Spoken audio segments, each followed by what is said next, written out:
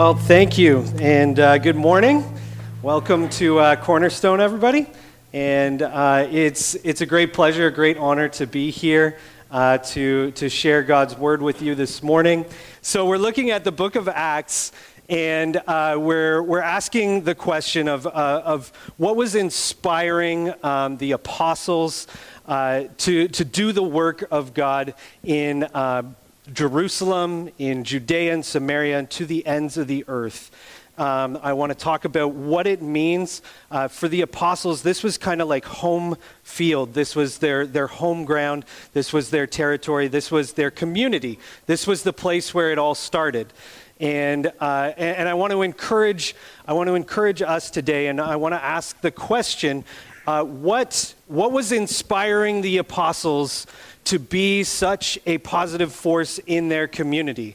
I want to look at what it was that they were doing in Jerusalem that had such an effect that spilled out into what we see here today. And so let's just imagine for a second that you are a first century traveler. You're moving around the area, and you come into Jerusalem, and you've heard that many incredible things are happening in this city. You've heard these rumors of this man named Jesus who was in the city earlier. And you may have even heard things like the Roman officials, the Jewish officials had killed this man, and he had somehow risen from the dead. You may have heard some of these things, and we see those things recorded in the earlier Gospels of Matthew, Mark, Luke, and John. And so the book of Acts is a continuation of actually, to be very specific, the book of Luke. It's actually written by the same guy. Luke wrote both the book of Luke and the Acts of the Apostles. And so you're traveling, and you're coming into Jerusalem. There's this buzz. You're a little bit curious. You're wondering what has been going on. I want to hear the story from somebody that's actually here. I want to know what's going on. And you see this group of men off in the distance, and you're kind of thinking to yourself, these guys look a little bit funny. They look a little bit odd, because it's like 3 p.m, and these guys are stumbling around, and they're giddy. They're giddy. They're kind of excited. They've got this buzz about them, but they can't seem to stand up. They're walking all over the place. They're stumbling, and you think to yourself, this group of men, they're drunk at 3 p.m. What is going on here? And you're a curious person. I'm not always the most curious person. I see something dangerous, and I'm like, I'll stay at least 10 feet away. But you are curious. You see these people, and you decide you're gonna approach them. You're gonna find out what's actually going on, because you wanna know if some of these rumors are true. You want to know what's going on with this specific group of people, and so you approach them, and you get closer, and you realize there's definitely something weird going on. Because if you look at them, these men, the reason why they're stumbling around is because they're injured. They're actually very badly injured. Some of their backs are completely scraped apart. The flesh is torn off, and these men, they're bloody, and it looks like they're very injured. They can't stand up. And so do you ever have those friends who ask too many questions? They get themselves involved in situations that it's like, okay, why did you ask that question? Why did you go a little bit further? You're that friend today. Okay, you're that person. You're going to dive a little bit further. You approach these men and you say, what's going on? Why are you guys injured? And excitedly, they turn around and they're like, we just got flogged. We were just beaten up. And they're excited about it. Now you're going, okay, these guys may not be drunk, but they're on drugs. That's very presumptuous of you, by the way. And so you're looking at these men and you're like, okay, why are you happy? What is going on? Why you've just been very badly beaten. What's happening? You ask the question. And so I would imagine it would go something like this. A man might come forward and introduce himself. He might say his name is Peter, and he's like, I'm kind of the leader of this group. Okay?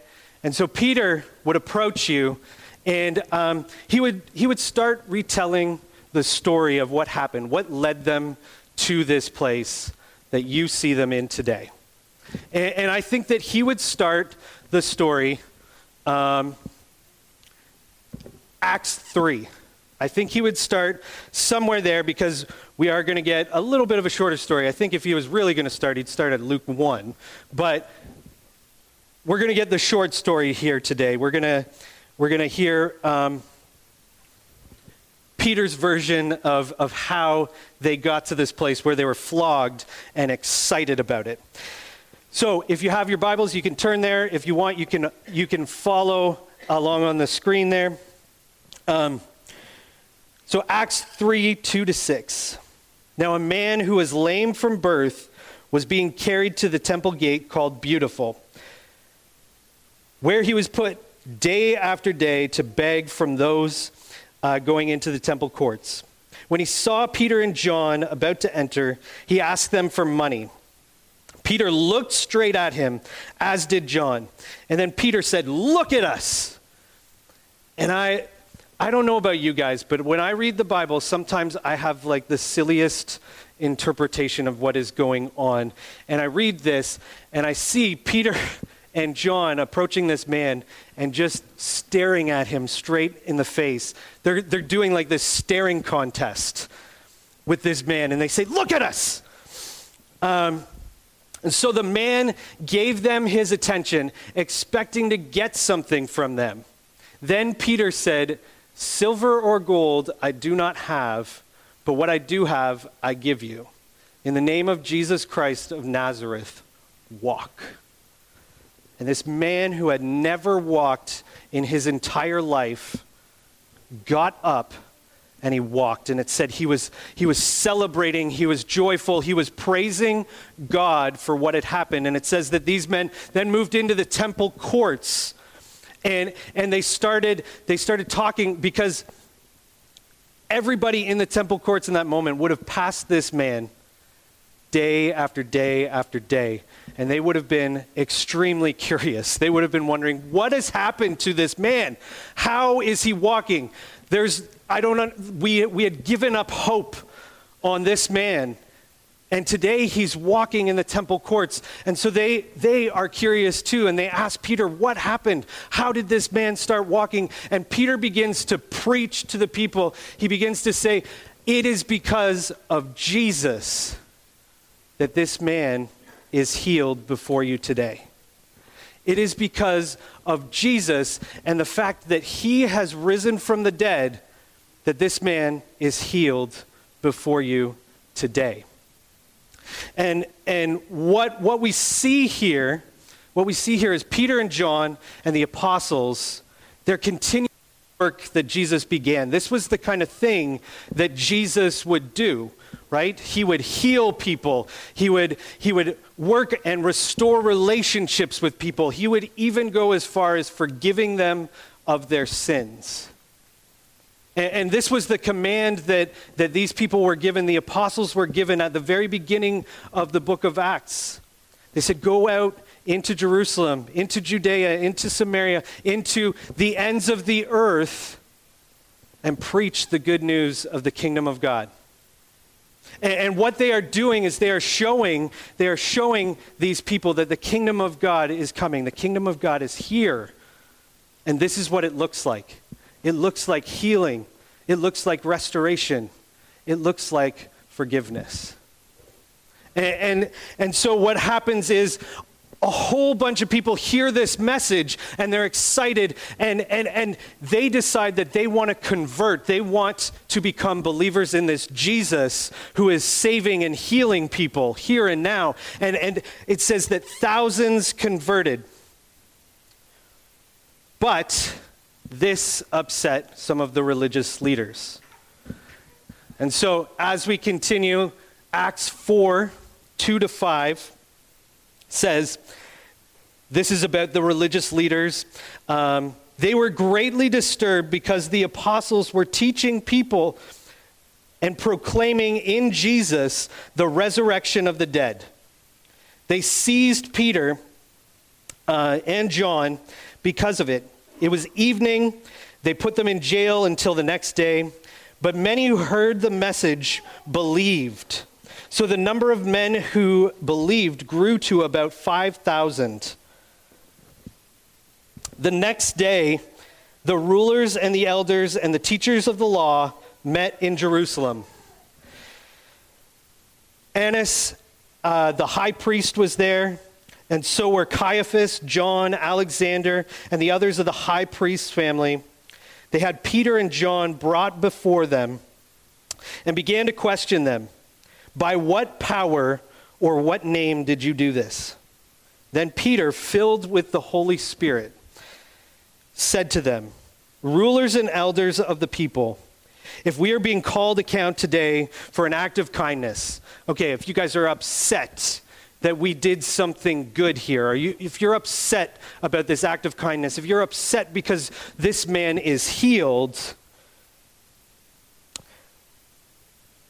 says, then know this, you and all the people of Israel, it is by the name of Jesus Christ of Nazareth, whom you crucified, but whom God raised from the dead, that this man before you is healed. And it's interesting that this comes from the mouth of Peter. If you're familiar with Peter's story, Peter, when Jesus was being crucified, actually denied even knowing the man. He said, I have no idea who this person is. And now what we see is Peter is dragged in front of, who did they list there? Annas and Caiaphas. These are the very men who crucified Jesus. The very same people. And Peter says unashamedly, you want to know why this man was healed? You want to know?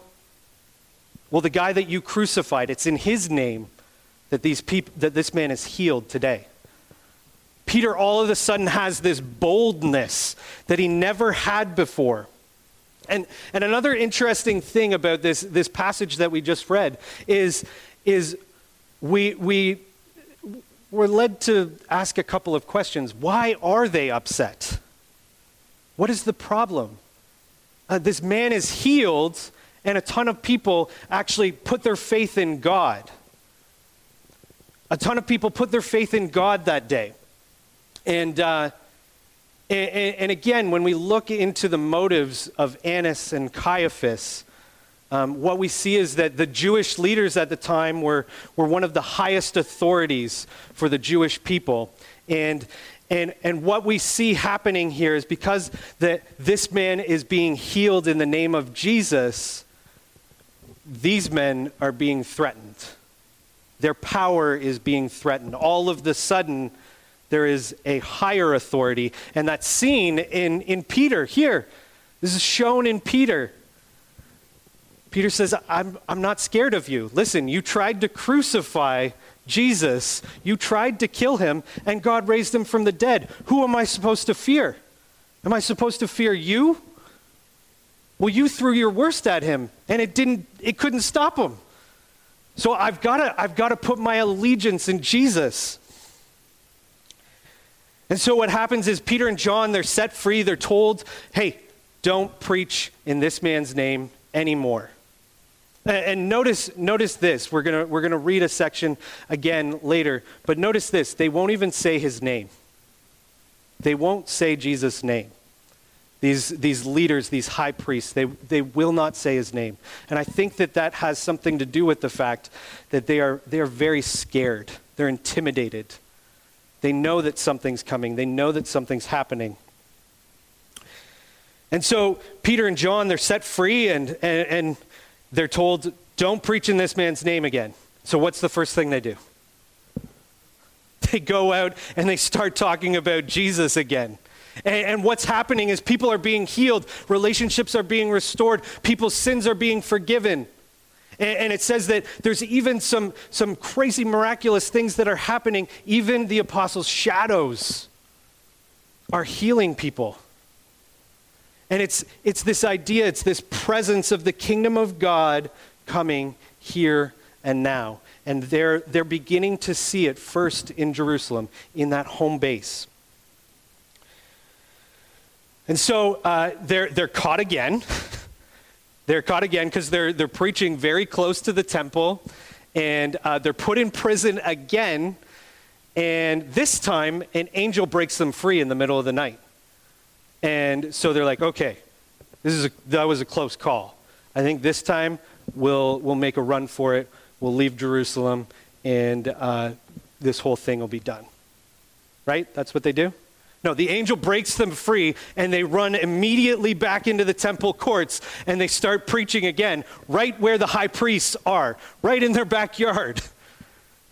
And they just show this extreme lack of fear of these people who supposedly are supposed to have all this authority over them. And it's very upsetting to the high priests. And what we'll read again, 1 second. 5:28. Acts 5:28. We gave you strict orders not to teach in this name. They won't say his name. Yet you have filled Jerusalem with your teaching and are determined to make us guilty of this man's blood. Peter and the other apostles replied, we must obey God rather than human beings. The God of our ancestors raised Jesus from the dead, whom you killed by hanging him on a cross.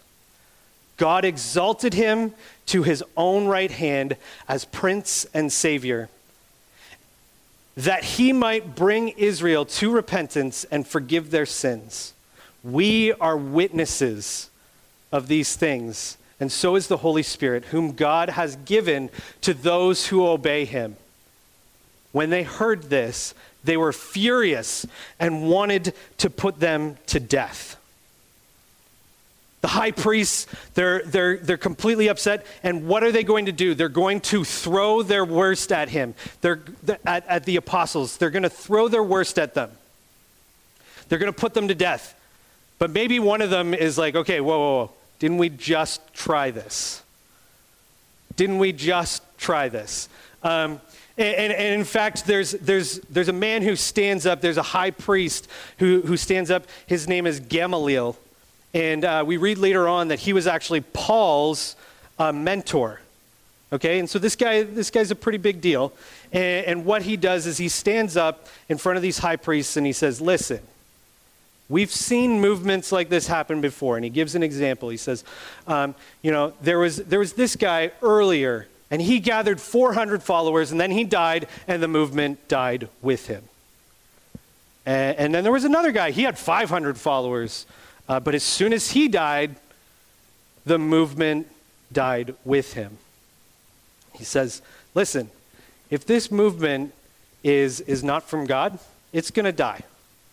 And if it is from God, we're just going to find ourselves fighting against God. And a lot of people take this moment and they say, oh, this guy's, the voice of reason. He's being very sensible. He's looking and he's saying like, oh, maybe it is something from God. But in reality, this is the guy that orders Paul to go out and kill Christians later on. We know that this guy is actually severely underestimating this movement. He is severely underestimating what is happening. And the apostles know it. And this kind of statement, this statement that he makes, kind of reminds me, has anybody heard of a guy named Bill Gates? Okay, Microsoft founder, CEO, billionaire, all that stuff. In 2004, so think back, 2004, in 2004, Bill Gates said this, give it 2 years, spam email, it's a thing of the past. It's a thing of the past. And I don't know about you guys, but I probably spent 15 minutes earlier today deleting spam email. I'm just constantly getting it. And that's a situation where he has severely underestimated the situation. And I believe that that's what's happening with these high priests. They're severely underestimating the situation. They think that they can somehow stop it. Acts 5:40. So this is talking about this speech that Gamaliel makes. His speech persuaded them. They called the apostles in and had them flogged. For those of you who don't know what flogging is, it's a painful process. It's whipping someone.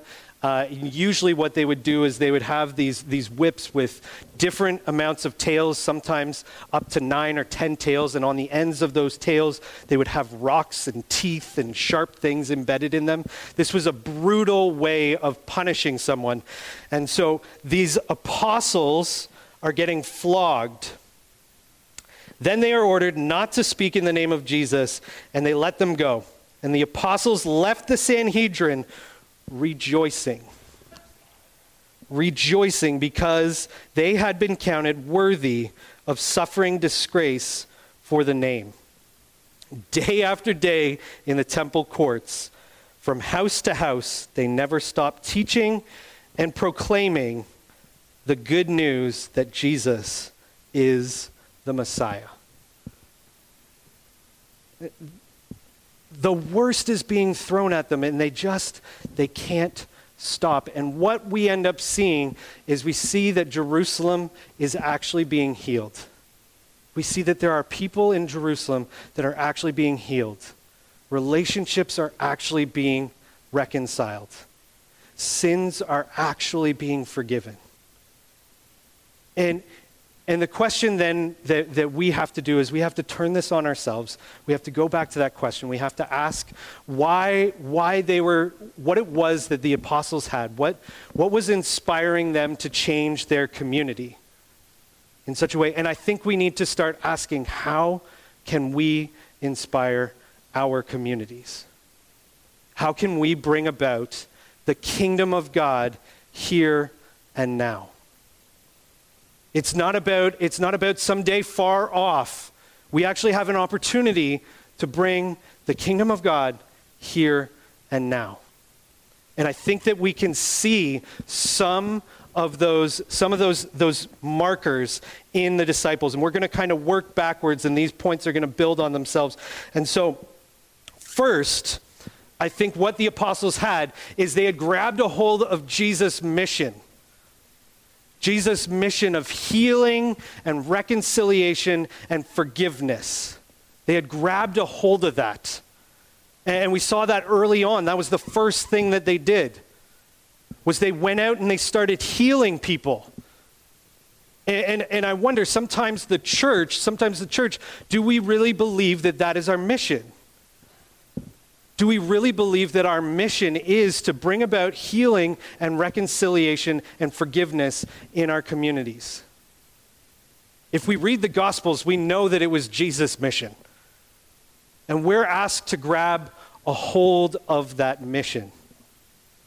And I don't think that that's something that's easily done, because we run into obstacles. We run into stumbling blocks. We run into things that get in our way. We run into, as the apostles did, the high priests. We run into things that kind of seem discouraging. And so the other thing that the apostles had, the other thing that we can see in the apostles, is they saw obstacles as opportunities for obedience. How's that for alliteration? Right? Obstacles, opportunities for obedience. They every time something got in the way, you look at the very beginning, this movement is not very well known. Nobody really knows who they are. And so sometimes it's hard to get traction when nobody knows who you are. And they say, that's okay. We're going to go out and we're just going to do it. And then they get noticed and somebody tries to put a roadblock in their way. And they say, that's okay, we're going to keep doing it. Every time an obstacle comes in their way, they see it as an opportunity to just show further obedience to Jesus. to show further allegiance to Jesus. So when the jail breaks open, they saw that as an opportunity. They didn't see it as like, oh, now we can leave. We're free. They saw it as an opportunity to be obedient to Jesus. And even in their suffering, even in their flogging, even in their pain, they saw it as an opportunity to be obedient. And this is why they rejoiced. Because they knew just like Jesus had suffered, that they too would suffer and that it would be an opportunity for them to be obedient. And they considered it a pure joy when they found out, hey, we can do this. We can be obedient. And I wonder what would happen if we as a church got a hold of this and we said, okay, when something gets in our way, how can we be obedient? Instead of just throwing up our hands and saying, well, I guess it's done. I guess the whole thing's over with. But rather, we saw those obstacles as opportunities.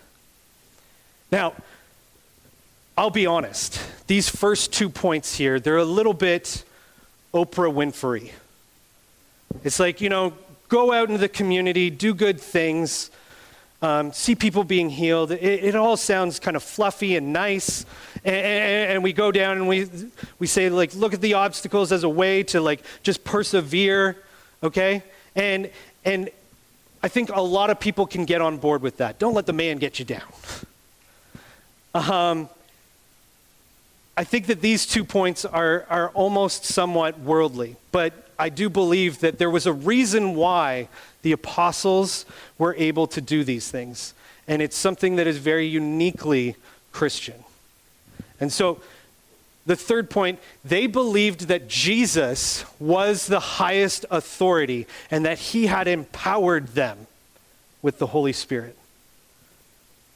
You see this time and time again. They're brought in front of the high priests, the temple courts, and they're told, listen, you know the rules, don't do this. And they say, there's somebody greater than you. There's somebody bigger than you, and he's given us a different mission. And I think that there are times that we in the church, we struggle with this one. We struggle to say that Jesus actually is the highest authority. And so when, somebody down the street tells me, oh, you can't do that. Or when the government tells us, well, you can't say that. We get a little fearful.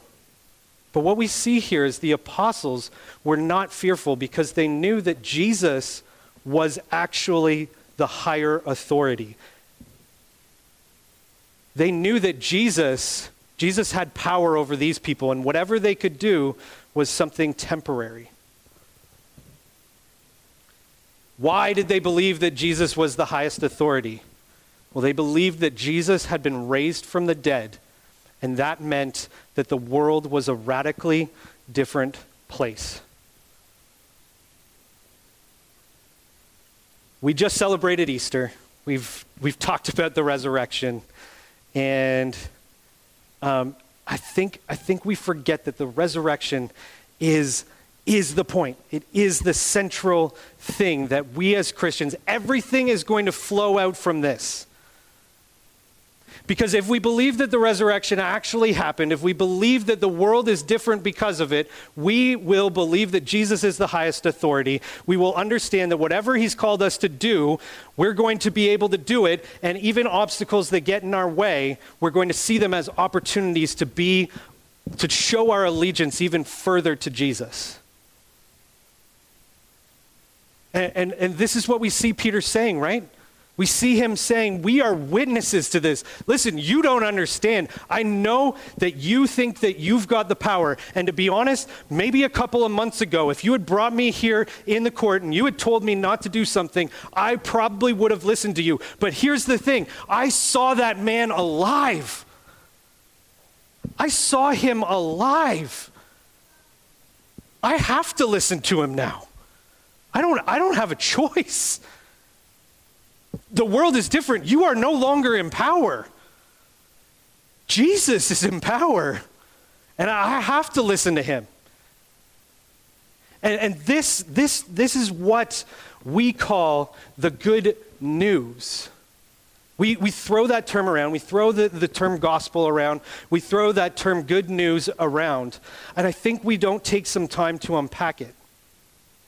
The word news itself, it means something has happened that changes the way things are. That's what news is. I don't know about you guys, but sometimes growing up in a small town, the paper will publish some things. And like occasionally it's like, it was a nice day out today, so Susie sat on her lawn blowing bubbles. And that's the front page of the newspaper. The newspaper. And it's a slow news day when something like that happens. Why? Because that is a fact. That is something that happened, but it's not really news. It's not really news because it doesn't change anything about me. It doesn't change the way things are. See, real news is about things that have changed things. And so what is going on here is the apostles, they're saying, listen, there is good news. Something has happened. The world is a different place now. There is somebody else who's in charge. The resurrection has shown us that God is actually the one in charge. That Jesus, the one who he has seated at his right hand, is the one who's in charge. And that causes us to change the way that we behave. And so I want to say here today that if the good news doesn't cause us to change it all, then it's not really news. For some people, I think the resurrection is just the happy ending. Like, oh, we don't have to worry because he raised from the dead. But it is good news. It is good news. And so that means that the resurrection actually changes things. It actually means something new is happening. And what Jesus called the apostles to, he is calling us to as well. That we be agents of change in our community, that we be bringers of healing, that we be bringers of reconciliation. And sometimes we see this story and we think, oh, we got to wait for the miraculous. We got to wait for the man who hasn't been walking his entire life to get up and walk, and that's when we'll start doing things. But I want to ask you the question, is it any less miraculous when a marriage on the brink of divorce finds healing and reconciliation and forgiveness? Is it any less miraculous when the person down the street suffering from an illness is visited in the hospital and that gives them hope? Is it any less miraculous when somebody who has done you wrong can actually be forgiven? Is it any less miraculous? See, the disciples believed that the world was a totally different place. And I just want to, and this is one of my favorite kind of quotes. And this is a paraphrase. This is kind of in my own words, so don't look it up as is. But forgiveness of sins was and is a fact about the way the world was and is. This is talking about the disciples. It is rooted in the accomplishment on the cross, revealed in his resurrection, and put to work through the Spirit in the transformed lives of his followers. This reality can only be perceived through faith in Jesus' death-defeating resurrection. See, the disciples believed that the good news was that all of the powers, because of the resurrection, all of the powers that had authority over them no longer had authority over them. Jesus had won a victory on the cross through his death and suffering because of his resurrection. They believed that the world was a radically different place. And I really think that if we, the North American church, if we, the Western church, if we, the church, the global church, can get a hold of this, if we can actually understand that the world changed 2,000 years ago, the world actually changed. And if we started living the way that we talk, the way that we say that we believe, I really think that we will see our communities healed. We will see relationships restored. And we will see people experience real forgiveness of their sins. And they too will begin to walk in the light of the good news. And so I want to encourage you that it starts at home. It starts home base. It starts in our communities. It starts in North Gore. And you guys have an opportunity, I have an opportunity to bring that in to our community. And that's why we want people to feel inspired. We want people to go out and to bring the good news to our communities, to Jerusalem, to Judea, to Samaria, to the ends of the earth. Because we really believe that there is power in this, that something has happened, that the world is different, and people need to know that, and people need to live in it. I'm just going to close in prayer. And Lord God, I thank you so much that you are active in your creation. You have entered into the story. You have not left us here alone. You have actually shown us what it is to live life and to live life well. And not only that, God, you have shown that you are the one in charge. You are the highest authority. And so, God, we ask that our hearts be submitted here this morning. And I pray for those who are struggling with submitting certain areas of their life and saying, Jesus can have full authority here. I ask this for myself, God, that you would reveal to me the places that I have not given over to you, the places where I have not believed this, that you have ultimate authority, that you have final say. I pray, God, that we would realize this, because I know that when we believe this, when we really, really believe this, that we will see an impact in our community. We will see an impact in our loved ones. We will see an impact in our families. God, I pray that we would grab hold of this, and I pray that your kingdom would be shown, your kingdom would be revealed through your church. And I pray this in Jesus' name.